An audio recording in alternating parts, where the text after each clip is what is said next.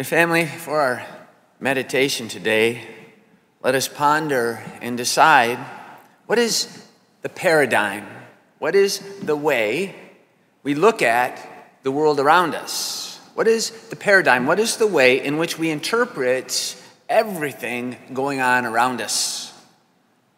And after we have pondered this, let us, each one of us, decide how we will look at and interpret the world around us, whether it be through the eyes of, this is a profound meditation.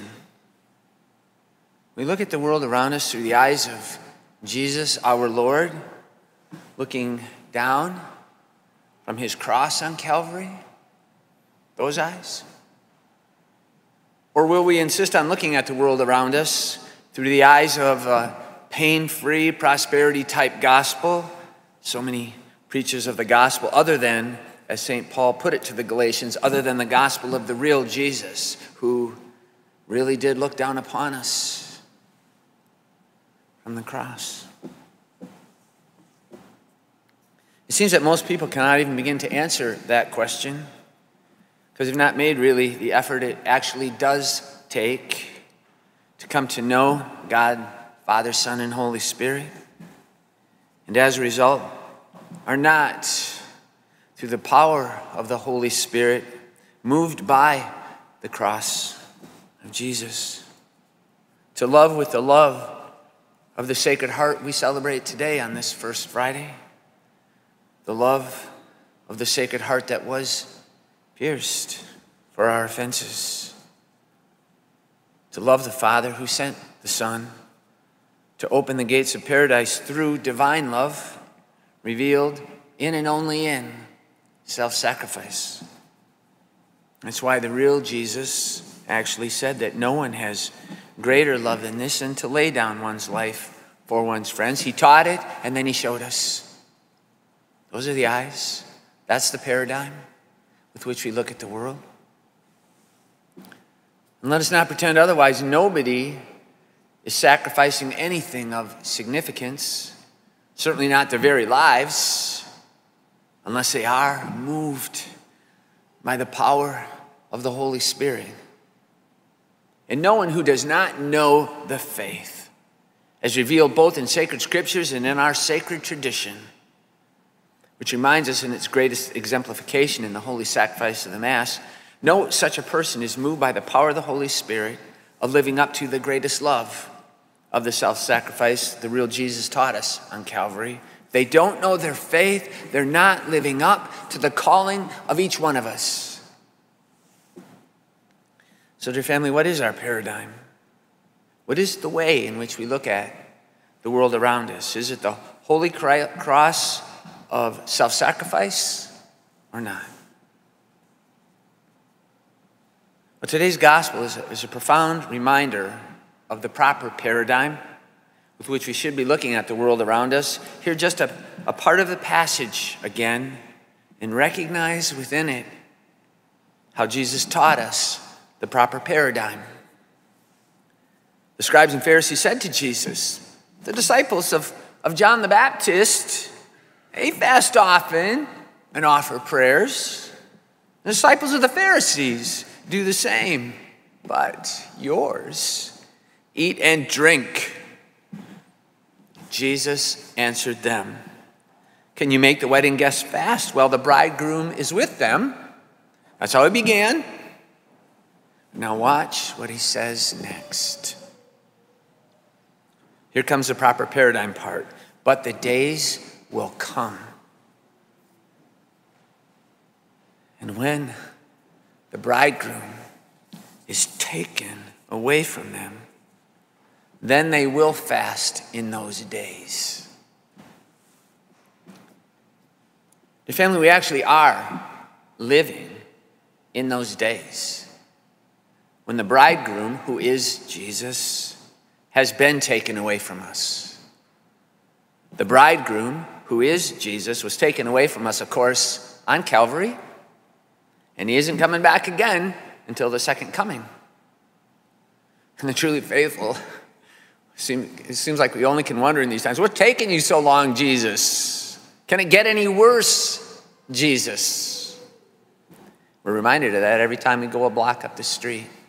Can it get any worse? But the truly faithful would wonder about and ask those questions precisely because in these troubled, watch this. Watch this. When the bridegroom is taken away from them, then they will fast in those days. The truly faithful would wonder about and ask questions about this precisely because in these troubled and dangerous times, the real presence of the bridegroom in the tabernacle and the real presence we receive in the Holy Eucharist also was taken away by so many. Do we get that? When the bridegroom is taken away from them, then they will fast in those days. Which is why, for about the 26th time now, I have said, we all should send a little note of thanks to Bishop Callahan because he did not take away the bridegroom from us, as so many others did. And who can deny that in these troubled and dangerous times, the very thing the faithful needed most, the bridegroom, was taken away? And it was, and it remains, until the civil government backs off, a time when we, like the people of Nineveh, should, as Jesus said in the gospel, fast and pray. Just as Jesus told Peter in the garden, so you could not keep watch with me for 1 hour? Watch and pray that you do not undergo the test. The spirit is willing, but the flesh is weak. The time for this is now, dear family. It is now. We need the bridegroom more than ever, daily. His real presence, daily.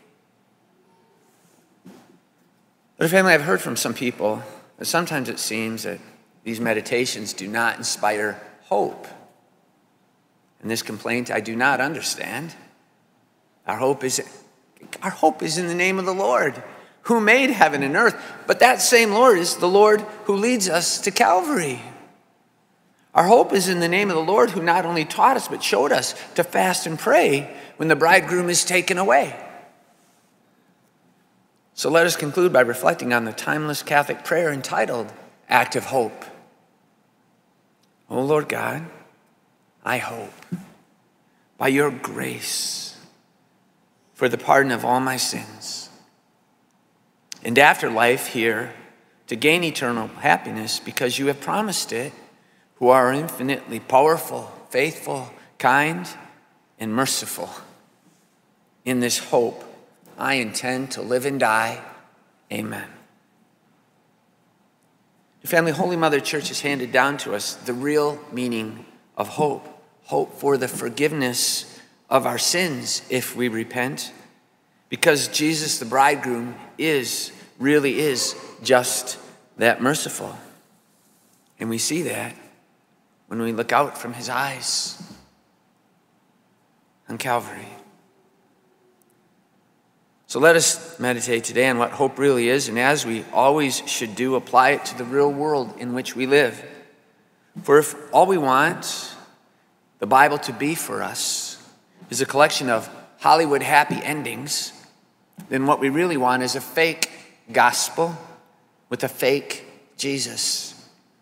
Because the real gospel of the real Jesus tells us that we must pick up our crosses and carry them daily and follow him on the way to Calvary.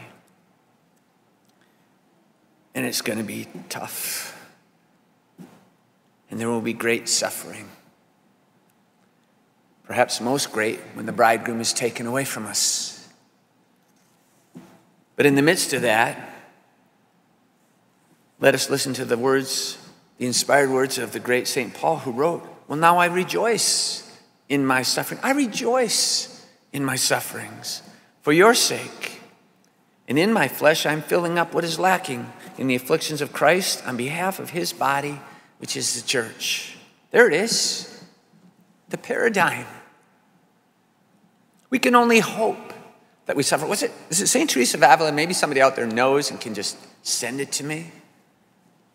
Was the saint that said, listen, if we had any clue how much grace comes to us in our suffering, we'd be begging for more, not begging for less.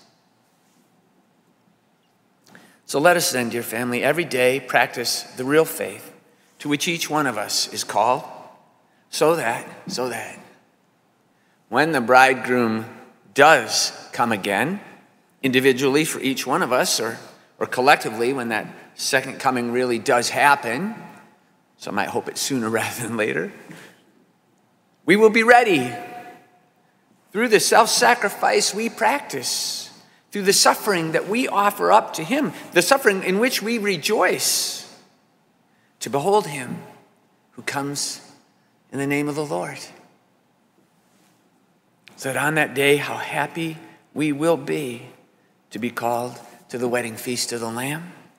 That is our hope, our only hope, our only paradigm for looking at the world around us, the one and only way in which we should interpret everything that is going on around us.